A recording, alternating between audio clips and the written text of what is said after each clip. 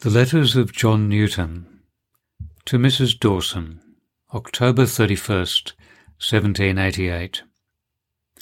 My dear Madam, your letter found me at Weston, which you may remember is 1.5 miles from Olney, and where Mr. Cooper and Mrs. Unwin now reside. Our headquarters were with those dear friends for a little more than 3 weeks, whence I made almost daily excursions amongst my old friends. We made one digression to Northampton and Cretan. We found Mrs. Unwin well, and Mr. Cooper rather getting forward in his gradual manner. He is cheerful in company, but the ground of his inward distress is not yet wholly removed. Now I must take your epistle in paragraphs.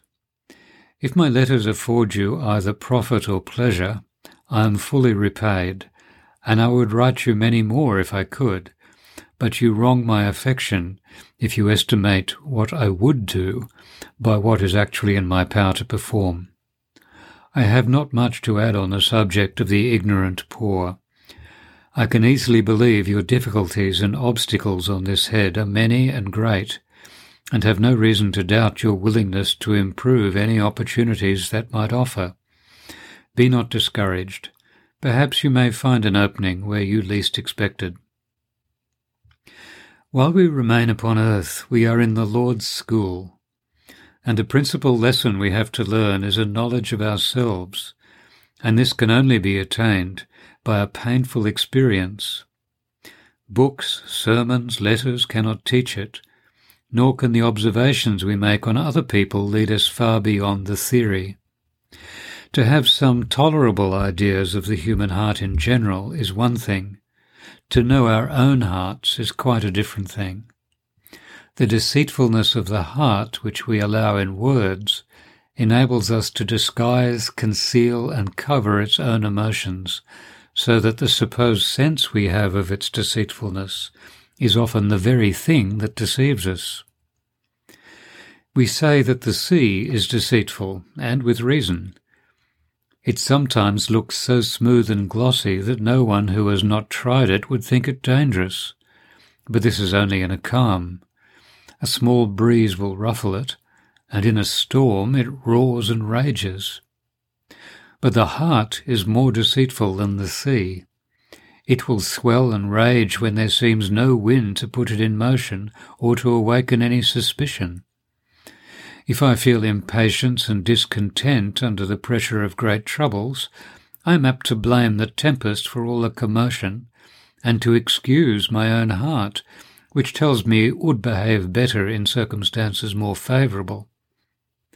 But when the state of affairs is quite placid, when I have no trial worth mentioning, when I see myself surrounded with comforts, so that, being judge in my own case, I am forced to confess that I have a highly favourable lot, and can think no person on earth with whom I would wish to change, if even these trifles, light as air, are sufficient to discompose me, and a word or a look not to my mind makes me for the time insensible to all my undeserved mercies, then I find my heart is deceitful indeed.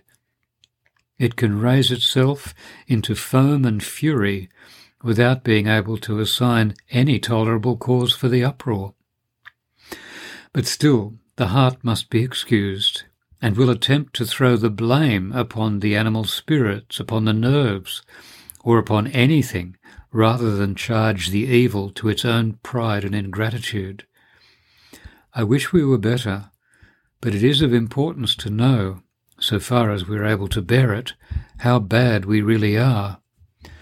For they will most prize the physician, and most readily comply with his prescription, who are most sensible of the malignity of their disease.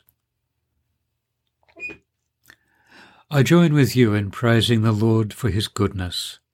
I understand the little stranger is to be called Jane, a name to which I am a little partial for the sake of some who bear it. If she is spared to you, I trust your best endeavours to teach her the good ways of the Lord will not be wanting, and you will find that while a child and even an infant, she will be a teacher to you. You will be often reminded of that text, Like as a father or mother pitieth a child, so the Lord pitieth them that fear him. And when you are forced to overrule the inclinations of the child whom you love and wish to gratify, when she cries because she cannot have what you know would be hurtful to her, and when a regard to her health constrains you to give her some salutary pains, you will be led to notice the true cause of many of your disappointments and trials. Should you see her sometimes misconstrue your tenderness and think you unkind, notwithstanding 1,000 daily proofs of your love and care, because you cannot comply with her wishes in every point, you will see in her too much of my picture and something of your own. On the other hand, the pleasure you will find in her affection and obedience, the readiness with which you will forgive her faults when she is sensible of them, and how much more you are disposed to caress her than to frown upon her, these feelings will lead your thoughts to our Heavenly Father, who delights in our prosperity, does not willingly afflict us, nor permit us to be in heaviness without a need be for it. Thus, while we are in the Lord's school, as I hinted, and desire to be taught by him, we may be always learning, even though we should not be favoured with public preaching of the gospel. An attention to the Bible will enable us to derive profitable instruction from children, servants, friends, enemies, comforts and crosses, from all we see, hear or meet with in our daily course of life. I think it cannot be well with us if we do not set a high value upon gospel ordinances. They are designed and adapted to feed and refresh our souls. Yet we may, in some circumstances, overrate them. They are not so indispensably necessary, but that we may feel and grow and thrive without them, provided the want of them is not owing to our neglect or indolence, or to their being providentially out of our reach.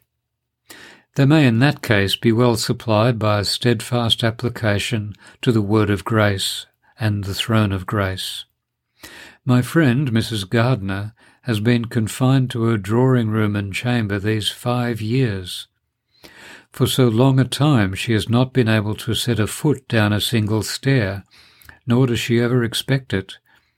Yet I think a more lively, cheerful, exemplary Christian than she is scarcely to be found in London.